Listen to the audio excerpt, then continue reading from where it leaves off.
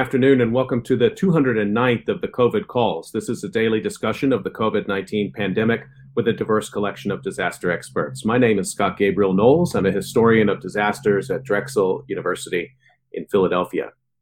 Today is a COVID Calls Historians Roundtable with Sandra Eder, Cindy Ermas, and Tiago Saraiva. Just a reminder, you can catch COVID Calls live every weekday at 5 p.m. Eastern Time on YouTube.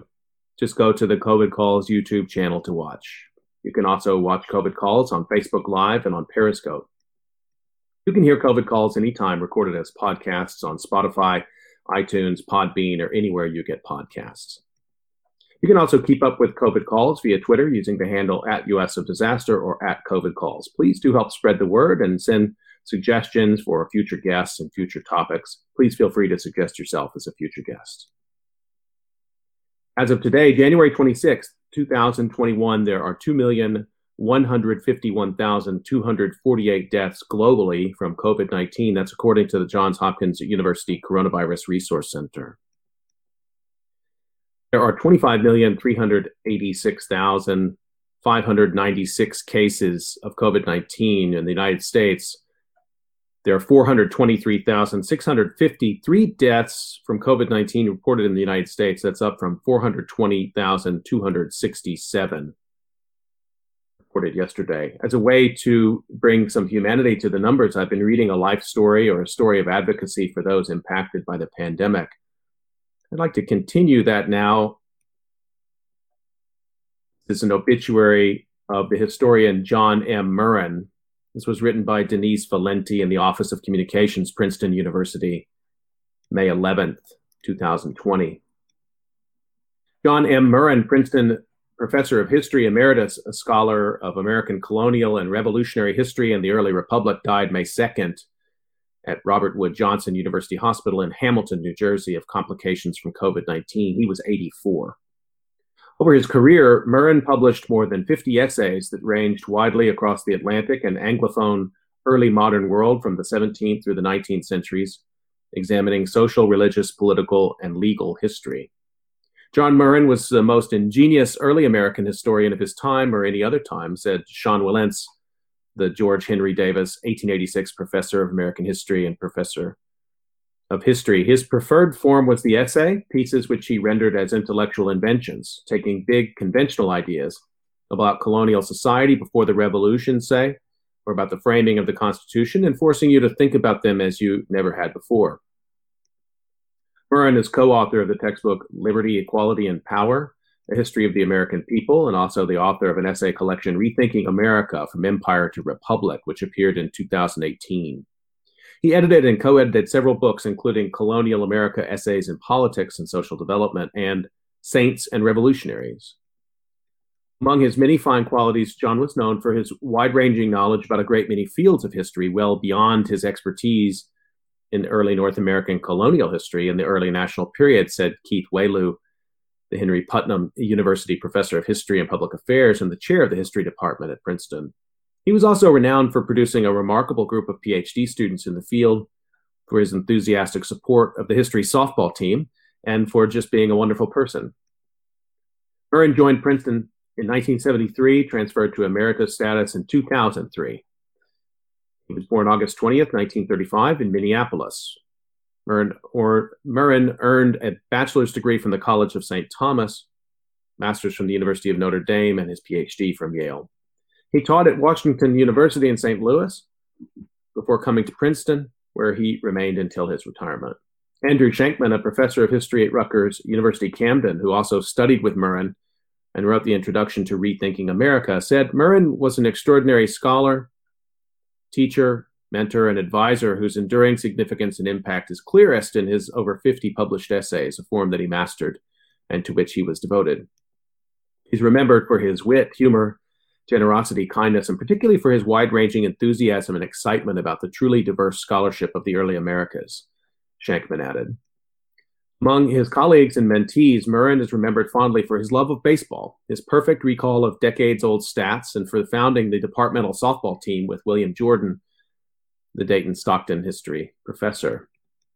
Murren served as chair of the coordinating committee and as a member of the editorial committee and the advisory committee for the Papers of Thomas Jefferson, a project preparing the authoritative and comprehensive edition of the correspondence and papers of the third president of the United States. And he was also an expert in Princeton University history, editing the final 2 volumes of Princetonians, a biographical dictionary, which documents the lives of over 1,000 students known to have attended the College of New Jersey in the classes of 1748 through 1794.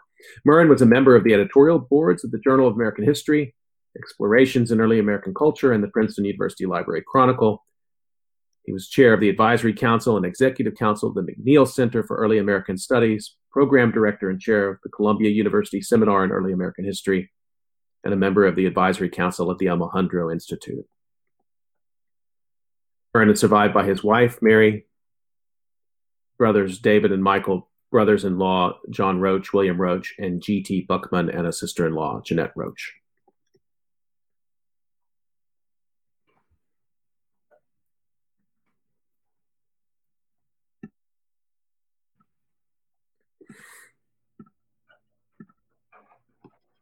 Okay, I'd like to turn to my conversation for today. I have 3 brilliant historians to talk to today, and I'd like to introduce them to you. Let me start with Sandra Eder, who is an assistant professor in the history department at the University of California, Berkeley, where she teaches United States gender history and the history of medicine. Her research focuses on gender, sexuality, and race in medicine and science, clinical practices and patient records, and the science of happiness. She has a book forthcoming on the emergence of the sex-gender binary in mid-20th century American medicine, and she's the co-editor with Elena Conis and Amy Medeiros of Pink and Blue, Gender, Culture, and the Health of Children, which deploys gender, often in concert with class and race, as the central critical lens for understanding the function of pediatrics as a cultural and social project in modern U.S. history. This will appear with Rutgers University Press in just a couple of months. Cindy Ermes is assistant professor of history at the University of Texas at San Antonio. She teaches courses on the history of disease and disaster, early modern Europe, and the age of revolutions. She's published on catastrophe and crisis management in 18th century Europe and the Atlantic, and she's the editor of a volume titled Environmental Disaster in the Gulf South, 2 Centuries of Catastrophe, Risk, and Resilience, which appeared with LSU Press in 2018, and which is a great book.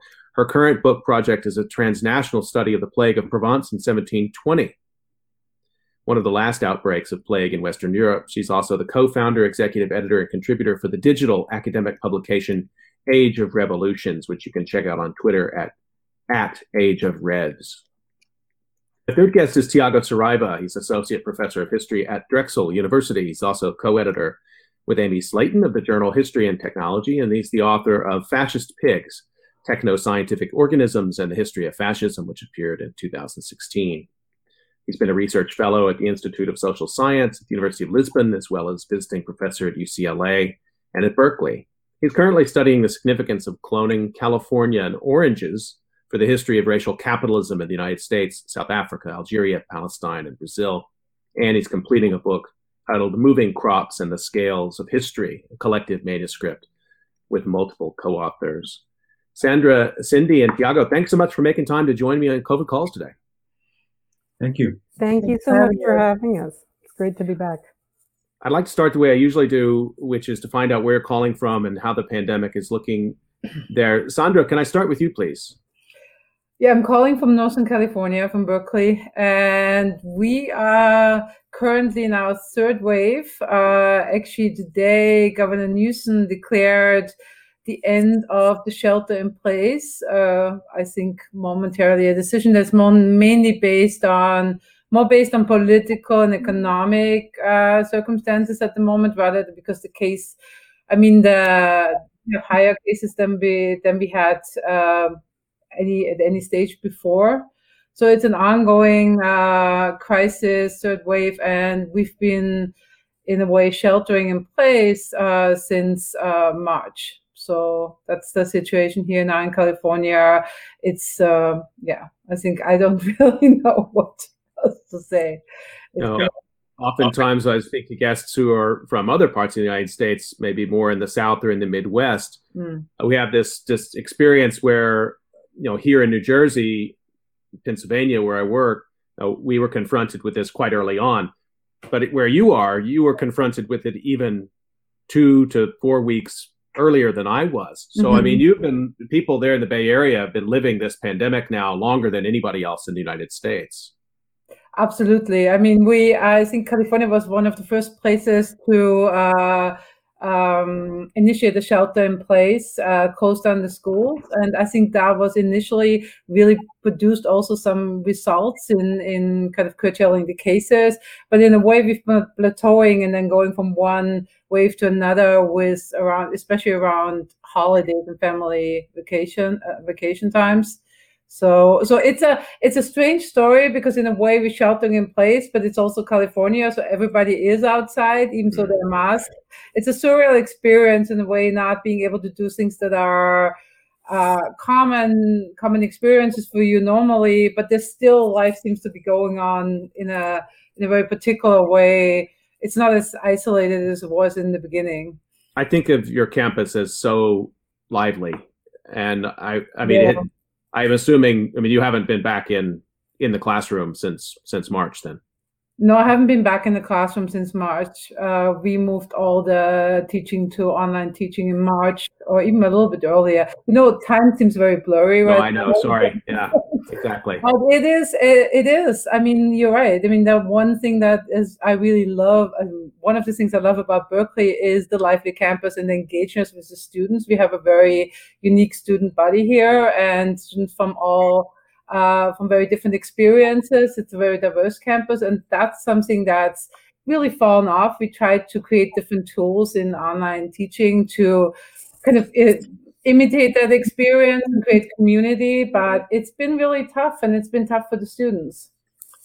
Cindy, let me bring you in. Same question. How are you doing? Where are you calling from? What's the pandemic look like? Thank you. So I'm doing well. I'm calling from San Antonio, Texas. The Alamo City down here. And, well, the cases are not great. It's kind of been in a slight up and down with a general kind of incline, right? Kind of trajectory. The daily cases, I guess the average number of daily cases these days is about 1,700, about 1,700 cases a day.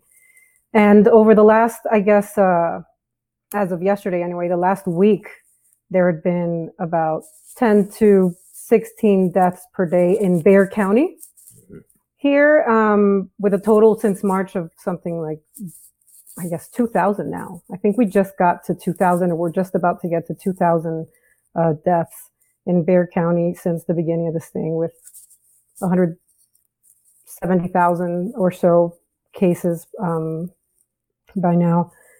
And I mean, you know, all lies, for better or worse, I guess, because people are kind of maybe over relying on the vaccines, I think. But for better or worse, the vaccines, all lies on the vaccines, right? And the rollout has been very slow here.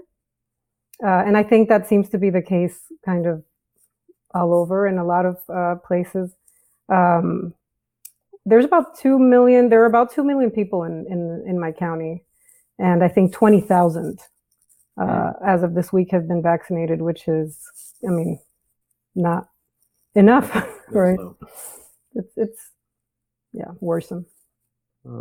I have lots of family who live in Austin and in San Antonio, and they report the same, very hard. And then also this, and I was talking with this, with my guests yesterday, Jacob Steer-Williams and Debbie Levine. We had a great conversation. But at one point, we were talking about just this surreal aspect of people calling all around to try to find vaccine, like you're calling around to try to find a dry cleaner that's open or something. It's just like, you know, just like calling around, making calls. Yeah. Checking online every day. Vaccine entrepreneurship, you know, where can I get my, and then there's this strange impact that if it's been described by people, if you find it, of course you're excited that you found it, but then there's this odd guilt, like, well, for me, should I go tell my neighbors? Do I call on my family? Sounds like that's the situation there. It certainly is. And, you know, there are other issues. I mean, you know, with what's going on in terms of the vaccine in Texas, there were some efforts, and you might have seen this actually recently in the news over here in Dallas County, to try to prioritize the more vulnerable communities to get the vaccines out to them first. And these are primarily, communities of color, right? Latino and Black communities that are just overly, affected by the pandemic. And the state said no. The state said that that's not acceptable, right, to the Department of State Health Services. And so if they had gone on with the plan, if Dallas County had gone on with the plan to focus first on vulnerable communities, they would have pulled the vaccines entirely. And that's the kind of thing that you don't want to see during a public health crisis, right? Anyway, so that's that to me, that sounds like cruelty. I don't, but the Texas public health approach at this time has been mystifying to me. Well, we'll come back to some of those themes in a minute. Let me bring Tiago in. Thank you, Cindy. Tiago, where are you calling from and how is it there? I'm calling from Bala Cynwyd, so very close to Philadelphia, in the Philadelphia main line. And so things here, so it's not too bad right now, how the numbers of infections and how the rate is growing.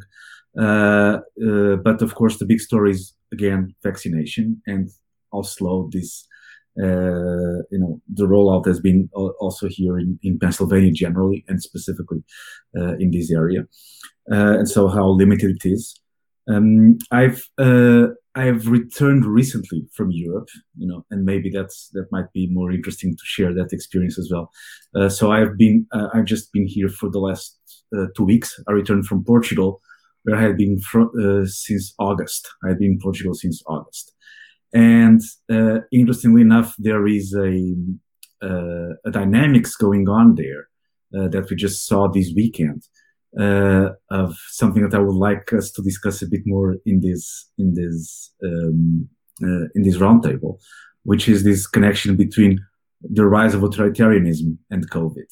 And so we had presidential elections in Portugal on Sunday, and the way the two play together, it's just an amazing and awful story again, and how the two go together. And so the kind of reaction to doubts about vaccination or wearing of masks, how did that play into the rise of something that had really low expression in Portugal, which is the extreme right. So Portugal had a fascist regime until 1974, until last year, basically, we had no movement of right wing, radical right wing of any expression, and now to get it's of course not only COVID, but it's hard not to consider the effects of COVID in the rise of that, in the rise of right-wing radicalism in Portugal. So basically the candidate, so just to give you a little bit of background, so the candidate of the right-wing radicals, he founded a new party called Enough, and he got, so in 2/3 of the country, so he came out third. He came out third in the presidential election, and he was second in 2/3 of the districts. So basically, he didn't win in the two major cities. So he didn't make very well in the two major cities, in Lisbon and Oporto, but in the rest of the country, namely interior areas, he did quite well, surprisingly. Okay, so and in a dynamics that have all to do with resistance to and criticism of public health measures as well. Well, I was going to ask everyone to talk about a little bit about how the pandemic relates to their research, or how they see their research differently throughout this year. And Tiago, I'm just going to stay with you on this, and then I'll come to everyone else, because you are a historian of fascism and historian of science, and you're an ingenious historian of fascism. And I wonder, maybe you could say a little bit more about how maybe you see your work differently this year, as you, even what you're just describing, but then also, I remember having an event with you early after Trump had been elected, and you described Trumpism that early in 2020 2016, and you talked about the rise of fascism in the United States. And I don't think I said this to you at the time, but I remember thinking, I don't know. I mean, that's okay. That's good to think with. Let's good to think with. I don't feel that way anymore. I see my own approach to fascism having changed and authoritarianism having changed a lot in this last year. What about you? So that has been my experience as well with most of my colleagues that I speak with when we discuss fascism. Is that change of most experts in fascism, they tended to say, like at the beginning, this is, let's not call it fascism, this is not helping.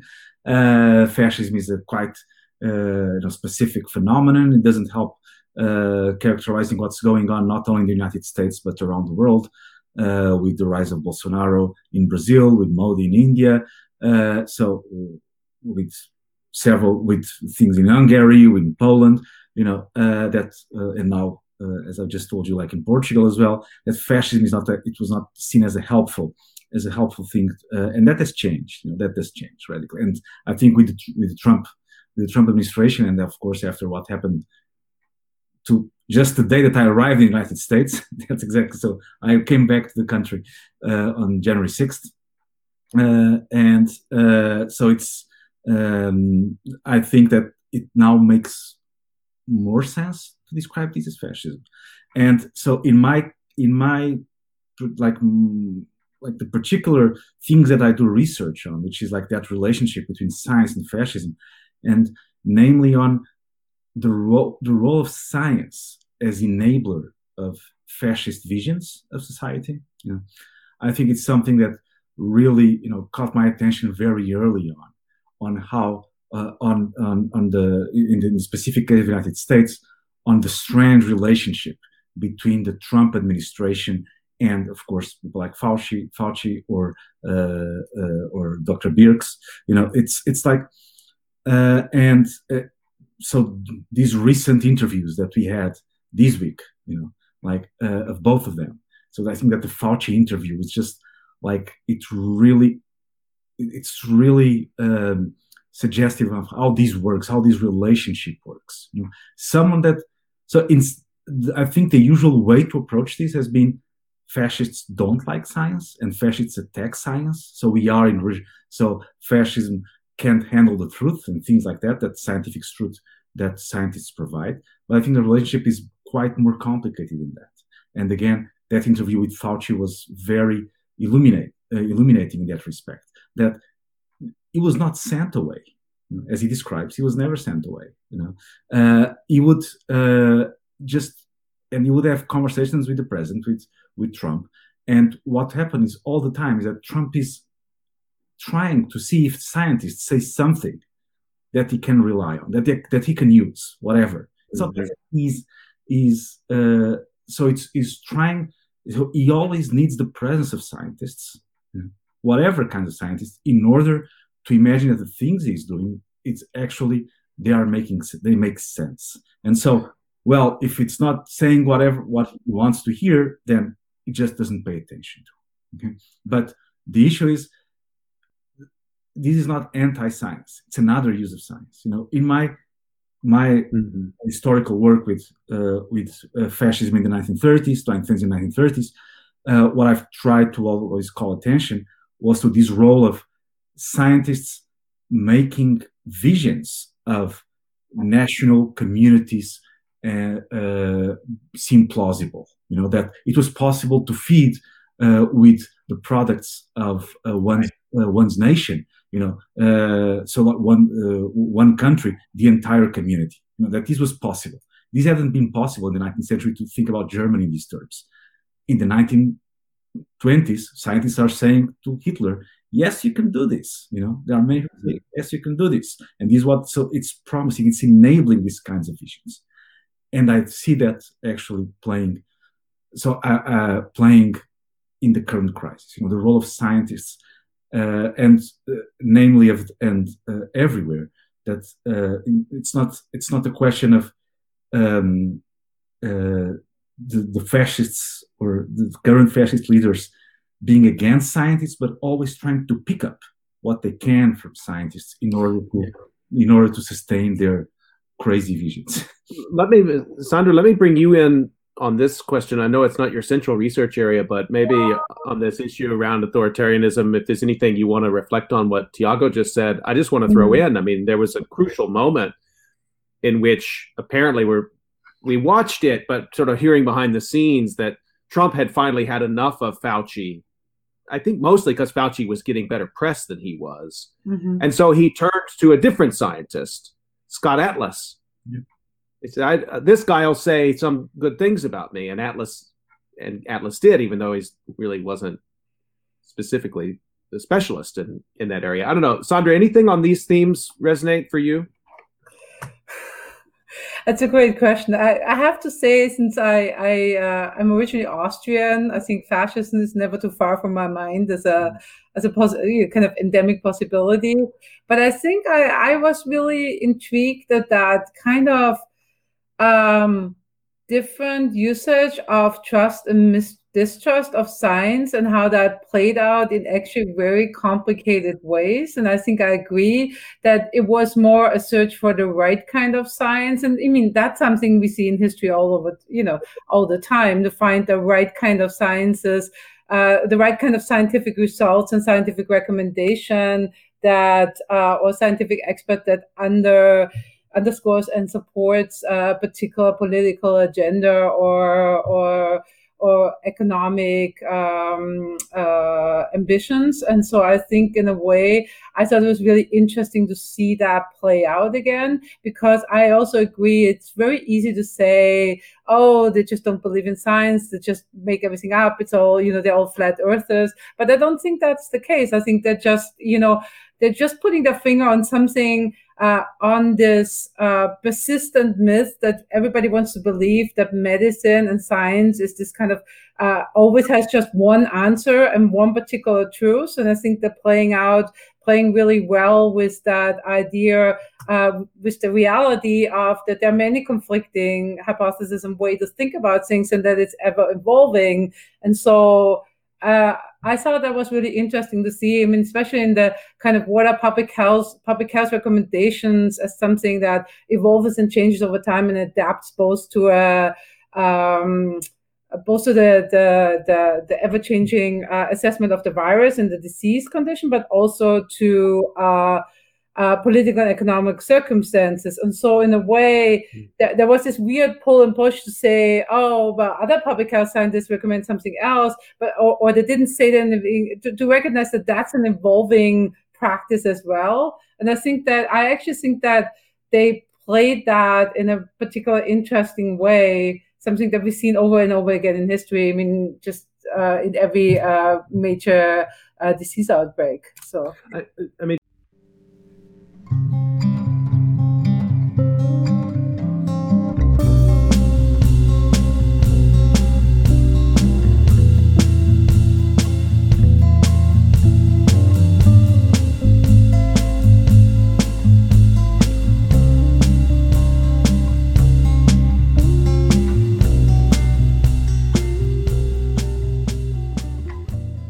just to stay with that, I mean, one of the features of that I found quite distressing, but also fascinating, if I can detach a little bit, were these moments when President Trump would actually be championing new treatments.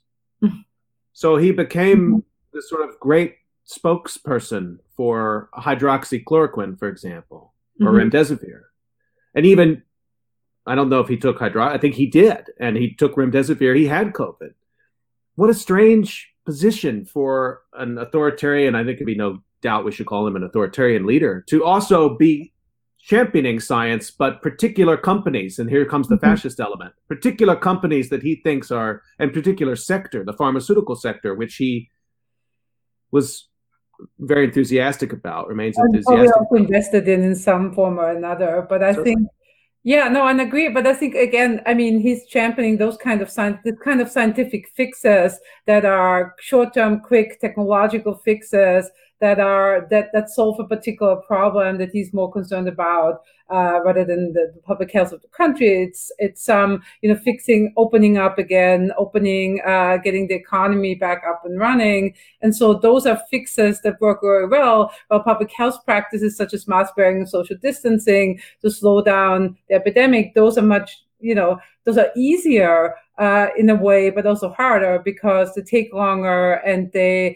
less controllable. And I think in America there is a tendency also, in that it's not just Trump, to believe in technological medicine and technology fixes to complex medical and social problems.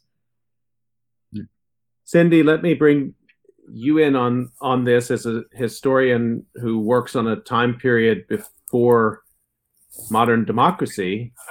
I wonder how you feel about some of these usages of terms like authoritarianism, but anything you want to react to, there's a lot on the table here. I'd like to get your take.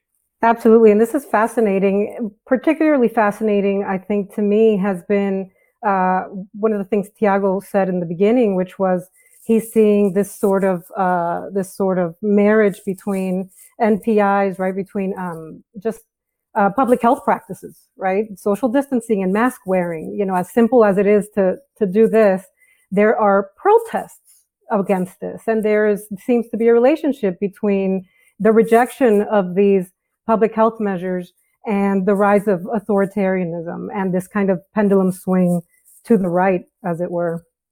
And that's just fascinating to me, because that's one of the things that, as a historian of 18th century disasters and public health crises, it's not immediately apparent in the records. Before COVID, I wouldn't have guessed necessarily that that's what we were going to be experiencing today in our own, disaster, public health disaster.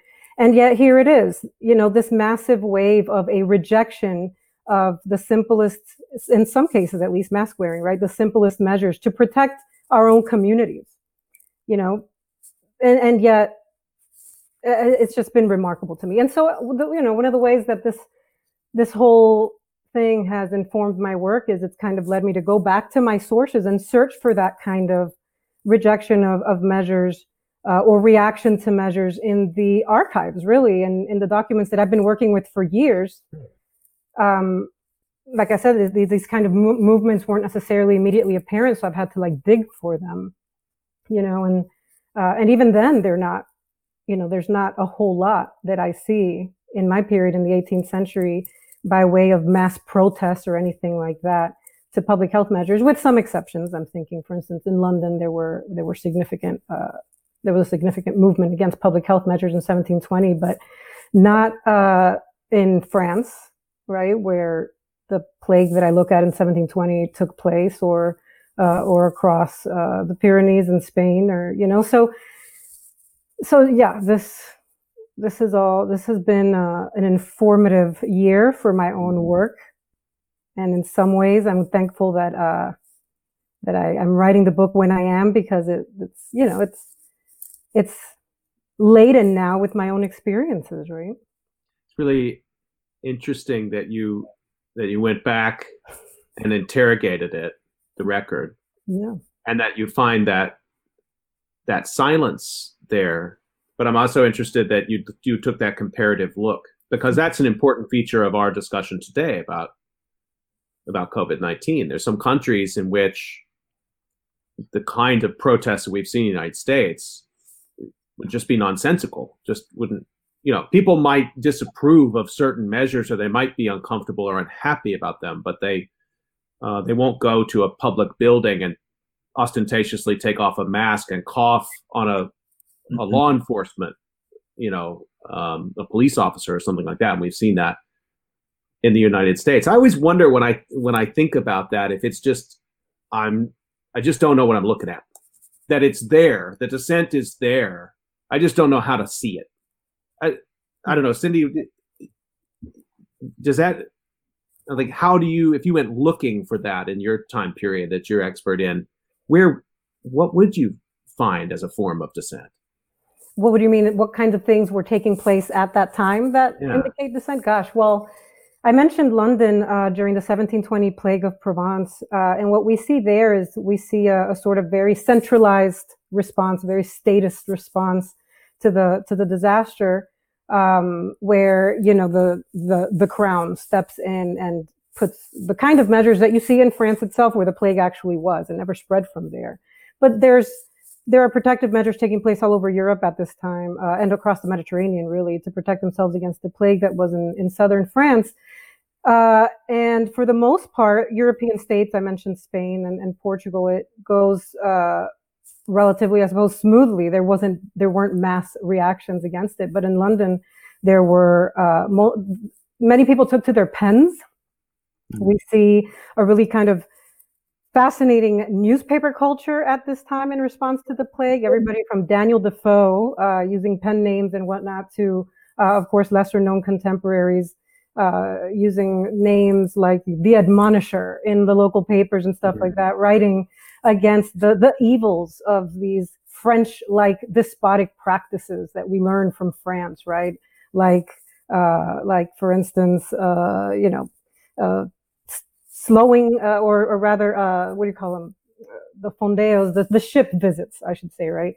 Like searches of homes, searches of ships, the closing of markets and of brothels and of celebrations, and all of these kinds of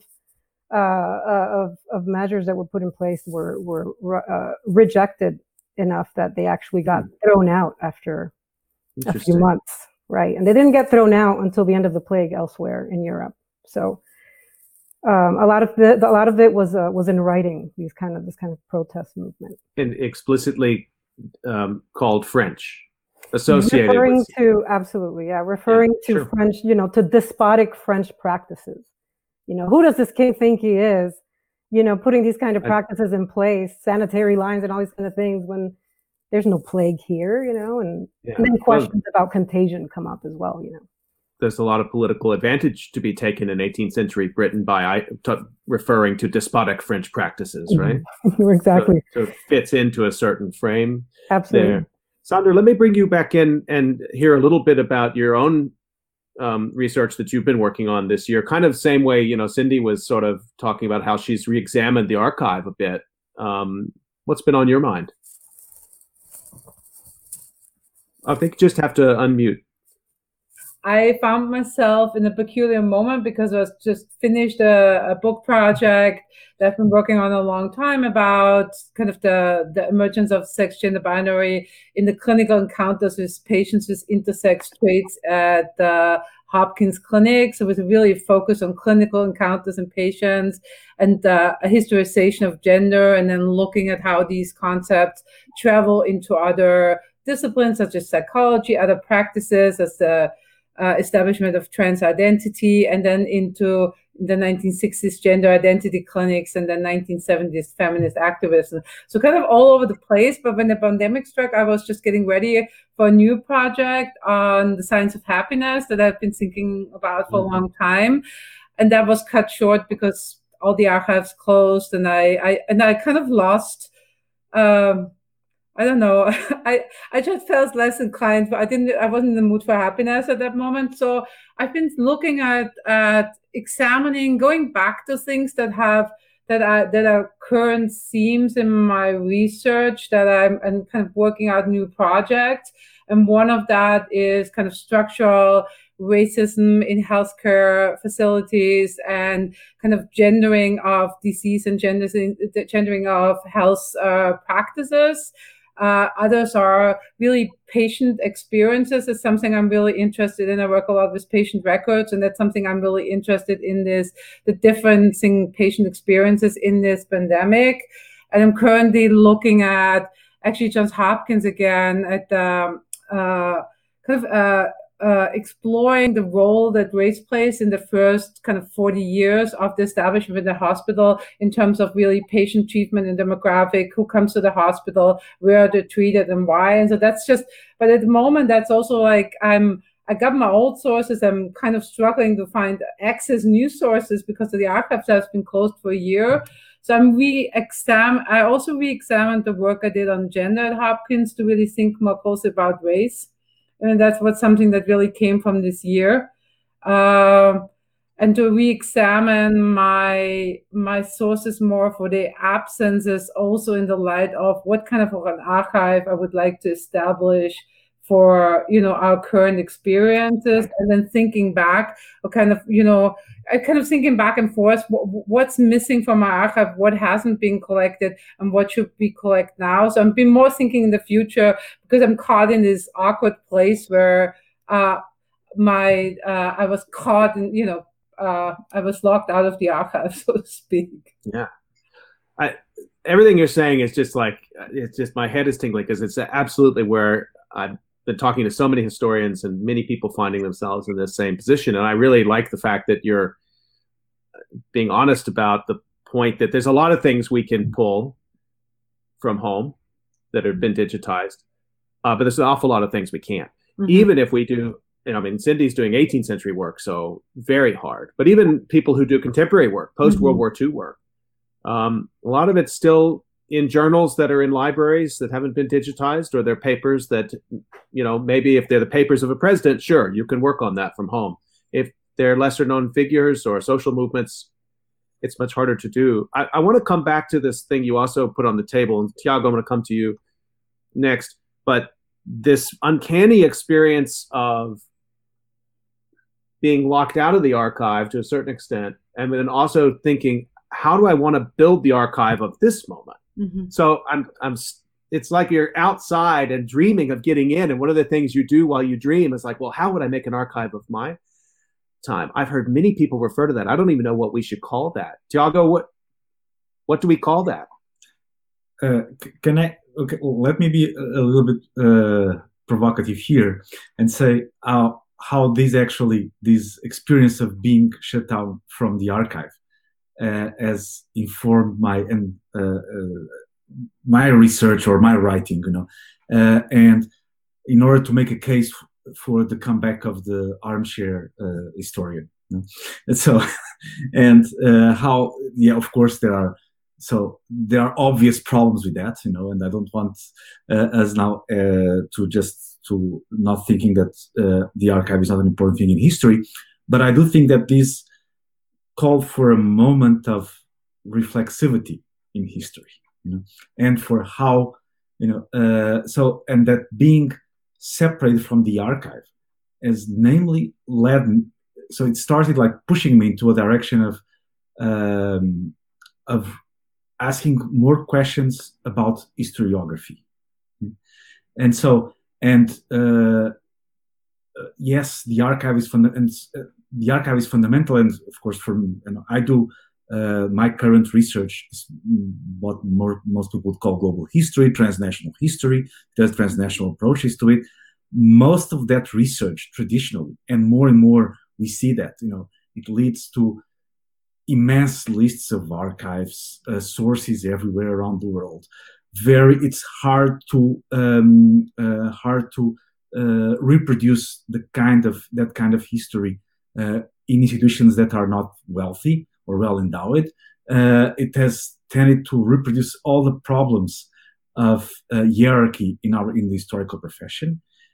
And by forcing myself to engage more with historiography, instead of just thinking, oh, I have to go to all these archives and have. So, as you mentioned, in my Orange project, I deal with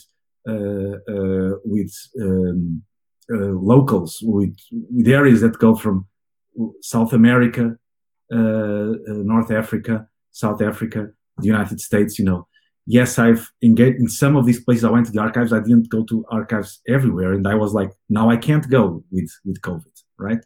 And now we can't go. I said, well, this is terrible, but on the other hand, it really forces me into a discussion with historiography, and not just taking into this thing of that global historians have normally of going everywhere and grabbing all you can, and and thinking that you are finding new sources and new everywhere you go. And it has led me into a kind of being a little bit more humble and engaging in discussions with local historians, namely, and with local traditions, local historiographic traditions that I had not been sufficiently aware before being stuck at home, I must say. So being forced of, well, now you are stuck with what you have available online mostly, or what you can get, or the books you can buy through Amazon. So it has that like there is a. I think it's actually a good moment to reflect on new possibilities of thinking about how we have a more a less hierarchical historical field, like in particular fields that I write, which tend to be like I really resent that global histories of capitalism, they tend to reproduce the worst things in academia and very male, very white, very wealthy institutions, actually. Okay, so this is my provocation that there are good things or these forces think in terms that we were not used to. I like the provocation. I'm going to hand it to Cindy and see what she thinks. But one part of that I want to underline, having talked to archivists, and we'll do a session coming up pretty soon on COVID calls with librarians and archivists. I have seen historians championing libraries and archives at this time more vocally in ways that I haven't in the past. And I wondered if that wasn't sort of the answer to my own question, being locked out to a certain extent, as we actually realize how hard that work is, and how easy it is to cut when you close something in institutions that may be looking for a route to austerity, like universities are in the United States right now.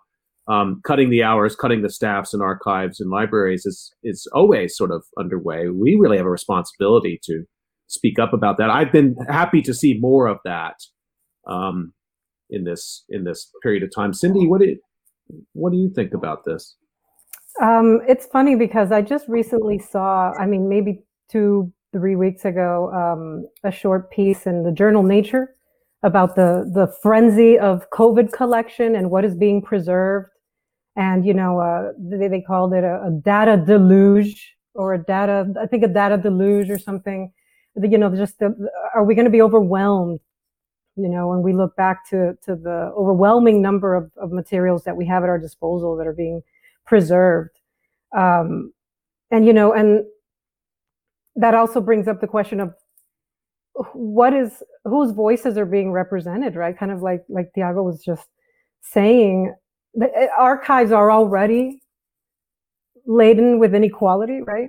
As it is, and we worry that, or we should worry, we should certainly be cognizant of the fact that this growing global COVID archive is very global North heavy, I guess, so to speak, right? And more so than global South heavy, therefore preserving, the experiences during the pandemic of those and the wealthier, and wider North. And that's something that we should be cognizant of, right? Especially like all of you, I'm relying on more digitized sources and kind of re-examining the kind of materials that I can work with during this thing that I have access to, and I have to remind myself, that as collections are being digitized, the collections that I'm using, that point, that crux, that important moment in which the collection that's going to be digitized is chosen to be digitized, leaving others in the dark, whose voices are being even more silenced, right, than before, by our increasing reliance on the digitization, unless everything gets digitized, but that's not where we are right now, right? So yeah, I think about a lot about the, or at least I have been, right, in terms of working with the materials that I work with and moving forward as far as what is being preserved and what I want to be preserved from this moment, right? How do we remain cognizant, and more than remain cognizant, how do we actually act on and make sure that there is more equity in the voices being echoed or preserved, right? Cindy, I want to stay with this for a second, because I think there's a tension here, which we don't talk about enough in the disaster research world, which is that when significant disaster history archives are made, that of the global South, they have historically often been done at the behest of deep-pocketed institutions in the global north. Right. Which is uncomfortable, and we try to move away from that. But that's the reality of the academic system and the higher education institutional system that we work in. Right.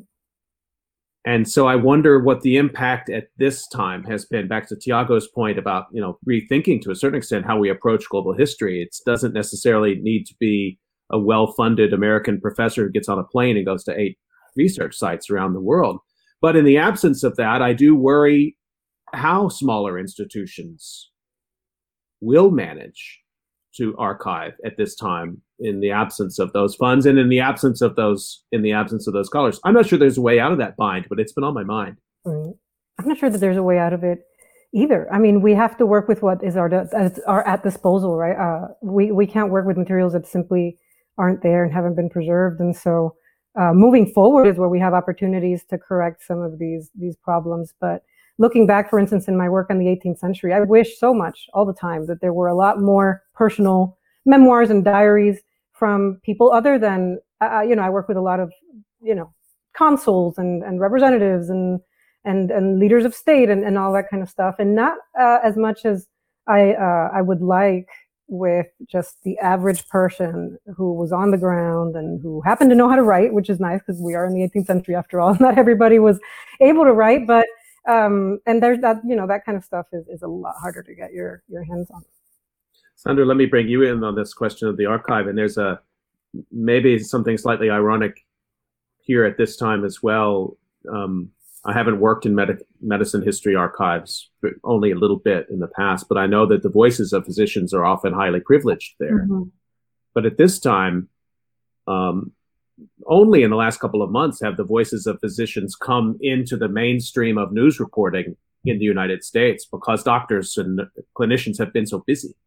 I've had only a couple of doctors on COVID calls, in part because I just don't feel comfortable asking for their time, or they won't write back because they're so, they're saving people right now. I wonder that sort of, maybe that will be an interesting absence from the COVID archive at this time. Yeah, I think that's a really interesting question because I mean, a lot of what Cindy and Tiago said resonates a lot with me thinking about the archive of this pandemic. And I think the interesting thing is that we have a lot of accounts, or we're collecting accounts, pandemic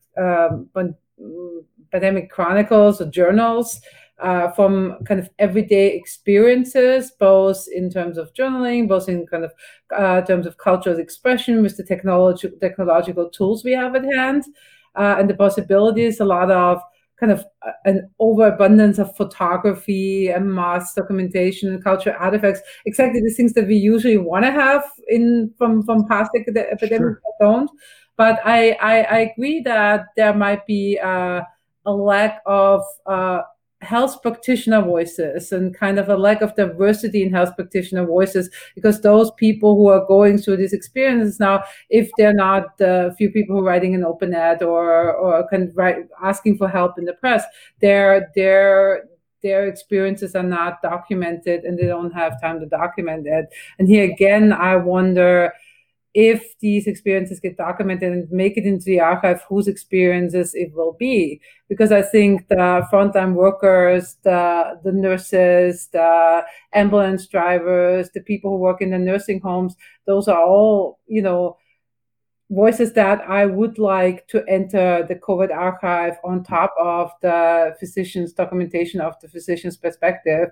But it's an interesting point that, with coming to think of it, of course, the physicians who end up in the archive are not the everyday frontline physicians in all the hospitals.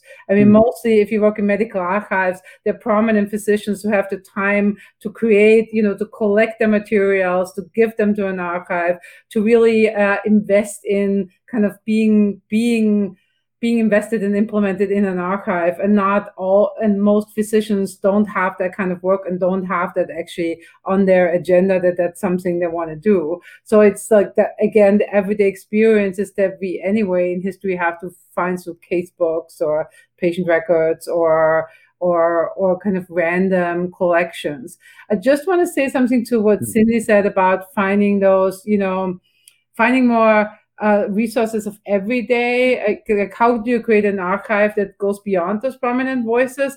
And I think one of the things, I think it's really a part of an initiative, not just funding and being a developer universities, but there are really low-key initiatives in different countries that I know that are really documenting these and kind of collecting these sources. I know in Austria, there's at the University of Vienna, there's a Frauennachlässe archive, which is just like two people collecting the estates, the kind of the written documents of women, like everyday women, and just digitizing them, putting them together for people to use. So I think that's something we need to be proactive to create these archives and to create these like everyday archives and really think about past epidemics, think about the AIDS epidemic, what's missing, what hasn't been documented, and then kind of make this wish list for future historians to not overlook in a way particular experiences, particular spaces, right? I'm thinking urban, but I mean, I'm always in urban spaces, but what about the rural experience of COVID in isolated areas where there is no hospital, where there are no doctors? That's a lot of what you said there is just, to me, really interesting to follow up. And I just the first part of what you're saying, I'm thinking of John Barry's book about the Great Influenza, which is a great book. And I've talked with John Barry on COVID calls, but his narrative strategy in the book is to follow the physicians, the Johns Hopkins physicians, to follow the physicians who not only left a deep record, but who also had the command of resources and the ear of public health officials in big cities at the time. And I think that's an important, I love that book. And I think it's an important set of stories to be told. But maybe there aren't correlate books for the physicians in Kansas City or Minneapolis or Sioux Falls or San Antonio or wherever they were, who are on the front lines of that pandemic. So maybe the category of physicians isn't the right thing. It's about the physicians who have access to politics and media. And with that in mind, I don't think Tony Fauci or Dr. Birx, they're going to be a lot of books written about them. I don't know if we need those books as much as we're going to need the books of the physicians who've been in the ERs, maybe even, as you say, Sandra, in urban places and not in the United States. Tiago, we've made a lot of use of your provocation and taken it in a different direction, but I want to bring it back to you in this question about building the archive. What more are we going to need in it? Sorry to put it a little bit aside, not answering directly to what you're asking me, but I would like to put the emphasis on working with historians of several traditions and building a new way of writing history. So I really like to insist on how I think also this is a moment that we can think in terms of kind of collective projects, with historians that have access and that think and ask different questions about the archive. So that's the thing. Also, that's one of the problems of American money or whatever, supporting archives everywhere, is that if that archive is built with the questions of only an historiographic tradition, and that's the importance of actually building a proper historical profession that is more inclusive on a global level, requires these kind of collective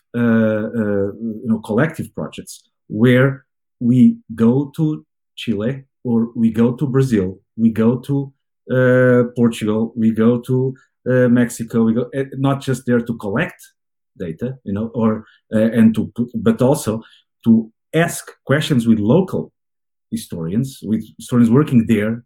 When I say local, it's not because they only deal with local problems, that with historians that work there, that have questions to ask about the archive, and so that they help us build that archive. And so my emphasis will be, and it's my message here, what I will strive for, is it's for an engagement with historical traditions, with historical lineages, taking them seriously, taking other places around the world where recognizing a dialogue with other historians and not looking at places around the world as just sites where we're going to tap into to get our data.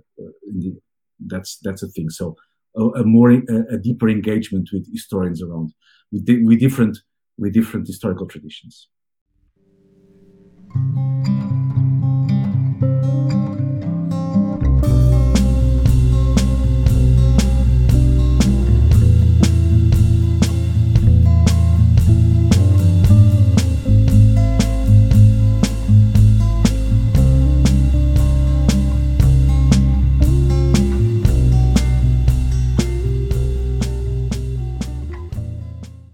I got so excited about this conversation, I totally forgot to even do what I'm supposed to do, which is to remind people that you've been listening to COVID Calls and talking with Sandra Eder, Cindy Ermes, and Tiago Saraiva about history in this pandemic. I used to say pandemic year, but it's gone beyond that now, pandemic second year.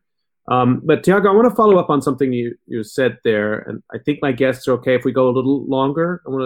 Okay. Thank you for that. I came up in a historical training in which I don't want to be too hyperbolic, but the general idea was that you would master the historiography, you find a gap in the historiography, you retreat into the archive, you return from the archive well-weathered, alone with your materials, and you write that up, and that's your book. It's a solitary act.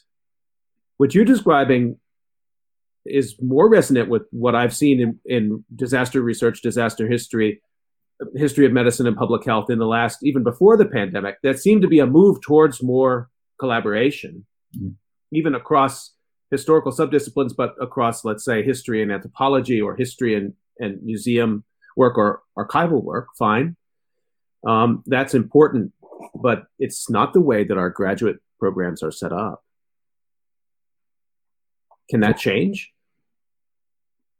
Oh yeah, I think it has to. I think it can change. But yes, so it's thinking about the historical profession, I think, in a very different way.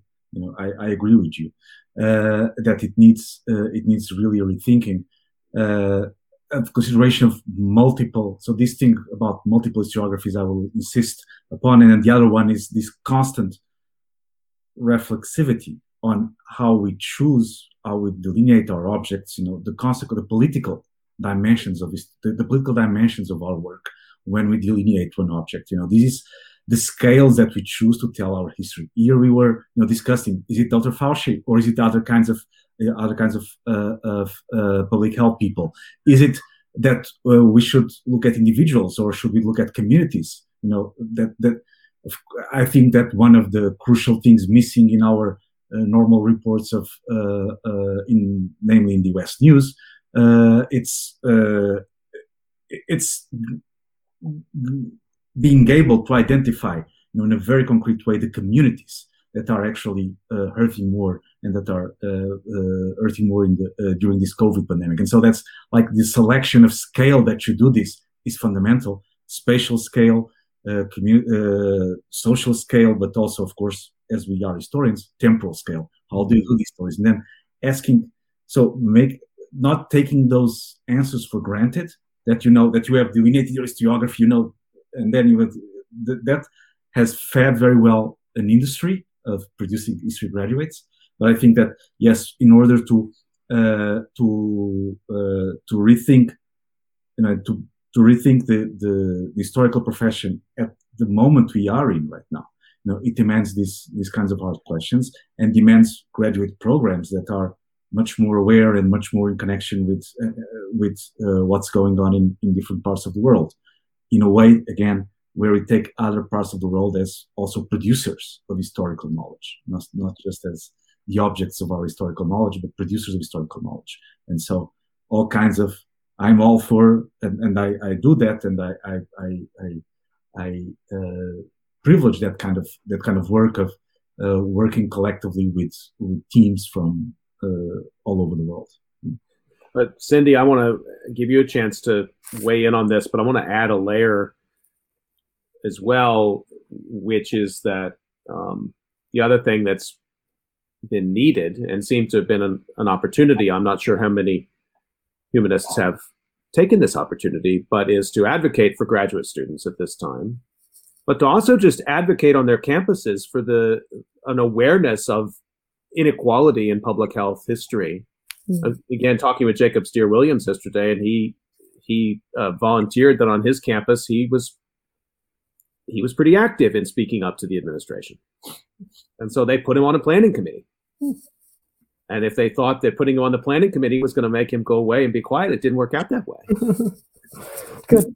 That's part of the training too, I guess. And maybe, I guess I have a dim memory of faculty who I knew who'd been active in the 60s in really being radical on campus and changing the curriculum, but that seems to have faded over time. Sidney, I don't know, any thoughts on this at all? Yeah, I really think we need a complete re-envisioning, as Thiago was saying, of the profession, of what our place is in on our campuses, right, and in our societies. I think that this was already much needed before COVID because of the state of the job market that still has not recovered from, of course, right, from the recession, and so we already needed a sort of revisiting or re-envisioning of the profession, certainly at the very least the way we train our grad students before COVID. I just think COVID has made it more acute. I mean, that's an understatement. It's made it absolutely integral, in my view, to where, just to train our graduate students in such a way, obviously, that is reflective of they're not going to, they don't need to necessarily end up in academia. I think we need to obviously to get away from that if we want to even save our profession, frankly, in the longer term. And I think it's also the most ethical thing to do. I think there are questions of what's ethical here as well, to continue training grad students and taking in grad students who are in many cases accumulating debt, just to without changing anything. I think that's criminal, frankly. And so I'm all for it as well. I'm with Thiago. I'm all for a full re-envisioning of it. I'm into more activist history, a more activist kind of maybe training, to where we're more active, literally more active, as I said, on our campuses and in other ways, and in policy making. I want to see more scholars in policy making as well, rather than as you described it, Scott, we go to our archives and we come out alone and, with our documents and we go and we sit and we write our books and everything. And we can absolutely continue to write those books, but I think collaboration is key. I think a re-envisioning is key. I think that being more proactive in a lot of ways is key as well. Sandra, I want to give you a chance to weigh in on this, and particularly because your work is so relevant in the realm of health policymaking, and maybe there's a tension in the history of medicine around this that I don't know as much about, whether or not there's space there, particularly in this time, to train students who are not necessarily going to go into the faculty. Yes, I think the answer is absolutely yes. We actually, at the history department in Berkeley, we've been really engaging with the idea that we are training students in multiple ways, and then we're preparing them for multiple positions afterwards. So it's not necessarily only the one-way kind of academic job in teaching and researching, but for many different. So we've had sponsored year-long programs to actually prepare our students for many career trajectories. Some of them have also been supported and inspired by the AHA initiatives. So that's one of the things that we've been trying to do. I have to say about working collectively, that is something I always enjoyed and I like doing. And I think to think collectively about historical problems is something that we should aspire to and inspire our students to do. However, there's a little bit of conflict between our ambitions and then kind of outsourcing it to those who are momentarily the weakest in kind of the academic hierarchy, are graduate students who still, if they decide to go into academia and if they want to make it, often are valued on exactly these things that we're trying to break up and criticize, the kind of the lone, exceptional, excellent academic work, rather than the collectively thinking through programs. But I think in teaching, we can model collective thinking and we can model collective learning in a way that I try to model with my graduate students, that we think about, that we're not competing in thinking about problems, but we all productively engaging and contributing to solving and historical and current problems. And so I think for me, that is something that not only my own research, but in teaching, I'm trying to achieve. And then also in outreach work to the communities, I'm hoping to represent in my work, that I'm giving a voice in my work. We're wrapping up now. We have a couple of minutes left, but I've got one last little question when I get in. Historians think a lot about beginnings and endings. We like to periodize things, as I said yesterday. We like to periodize things and then argue with ourselves about our periodization, and that's healthy. We talk about temporality a lot. Cindy, how is this pandemic going to end? How indeed, Scott. How indeed. I can't wait to find out. I mean, I thought you had the answer. I wish I did. Yeah. I look at the historical, materials that I work with, and the epidemics that I look at, and everything, these things, and almost abruptly, it just becomes a subject for historians all too quickly. People forget. Life goes back to normal. Were any lessons learned? Sometimes, mostly not. This is what I see a lot of in the past, right? And with the materials that I work with. Since the 1800s through today, really. But how how is this in particular going to end? Like I said, I think maybe in passing earlier, I don't want to put too much reliance on just the vaccines. We're going to be dealing with hunkering down, mask wearing, and social distancing and everything, at least through the summer, which is what a lot of scholars and experts and epidemiologists have been predicting since the very beginning of this thing. They said about 18 months, right, from the beginning, and it may turn out to be about that much. And even then, it'll be slow as we come out of it. It won't be as abrupt as it appears in the archives, so to speak, right? So I'm curious to know myself. Mm-hmm. Sandra, your final thoughts on that? I don't know. I think the ending of this pandemic is going to be uneven and messy. And I think some people have already decided that it has socially ended before it has medically ended. And I think that we're going to look at different spaces, at different sites, at different groups of people for whom the pandemic ends.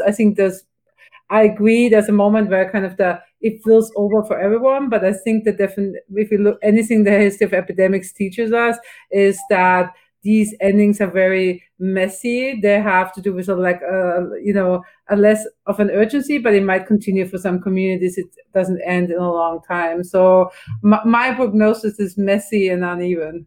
That's an important point too. I have to agree with you. I just have to sit with that for a second. That's a really mind expanding and very useful way to think about this. And I guess it's fair to say, for many communities, it's not important when this pandemic begins and ends, because the condition of precarity or racial injustice will be constant throughout. And if that's the way you look at it, then some ending point. I hadn't thought about medical endings and social endings that'd be interesting to chase down institutionally too. Even in the government, there will be some agencies which will sort of say the pandemic is over as far as they're concerned, while for others there will be. Thank you for that. Tiago, I guess you have the last word here. We're up on time, but go for it. Okay, so I actually want to build on that. So I started with calling attention to the connection between fascism and COVID, and how that connected actually to my historical understanding of the 1930s as well. And the way we got out of fascism actually was actually building a new world order, with all the problems that it had. But at least it was a reimagining of government, and it was a reimagining of the relationship of the United States with the rest of the Americas, the United States with the rest of the world. It produced terrible things after, but it produced very good things, and produced a way of imagining about global governance that we had. That was actually that it produced important outcomes in the forms of things like the FAO, or of course the WHO, the World Health Organization. I think we are at that moment, and so actually I think that we are, or there is the possibility for that here. So I am in that very positive about what happened in the U.S. elections, and I think that things like that the U.S. is rejoining it has never left properly, but it is rejoining in a proper way. WHO and the effort for the COVAX, so the global vaccination effort, and that this is a moment that will require how we do that, to rethink that, and so that we decide on, and we ask it, to learn how to ask, how does this end, and when do we decide that this is ended, and who decides this, who has the power to say that. And so I think that we were in a very dangerous trajectory where there would be only vaccine on a mass scale for northern countries. And we are not there anymore. I think we are in a very different situation, actually, I hope. And so that this is a moment actually to ask for that renewal of imagining what is possible as global governance. I've reached a very strange moment. I asked historians a question about the end of an event, and somehow I'm coming away from this feeling empowered and almost slightly optimistic. I'll have to go back and read the transcript, but clearly I haven't fully understood. No, but I'm just having a slight moment of lightness there. But Tiago, I think that framing is really important one to think about, also about the possibility for institution building at this time. I also think it circles back to something all three of you were talking about this moment as set of possibilities for reframing our profession and its utility and how we train students. Because I think a lot of students who are trained in history and the humanities in the 1920s and 30s and in the war years were part of that global institution building in the 50s and 60s. They didn't become academic historians. They applied those skills in other places. I want to remind everybody you've been listening to COVID Calls. Wonderful conversation today with Tiago Saraiva, Cindy Ermes, and Sandra Adair, and really learned a lot. And you can catch COVID Calls live every weekday at 5 p.m. Eastern Time. Tomorrow I'll be continuing the COVID Calls congressional discussions. I'll be talking with United States Representative Nikema Williams, representative of the Georgia 5th District. Really looking forward to that conversation. I want to thank each of you as well, Sandra and Cindy and Tiago. Really appreciate your time today. Thank you so much. This is wonderful. Great. Thank you, Scott. Stay healthy, everyone. We'll see you tomorrow, 5 o'clock.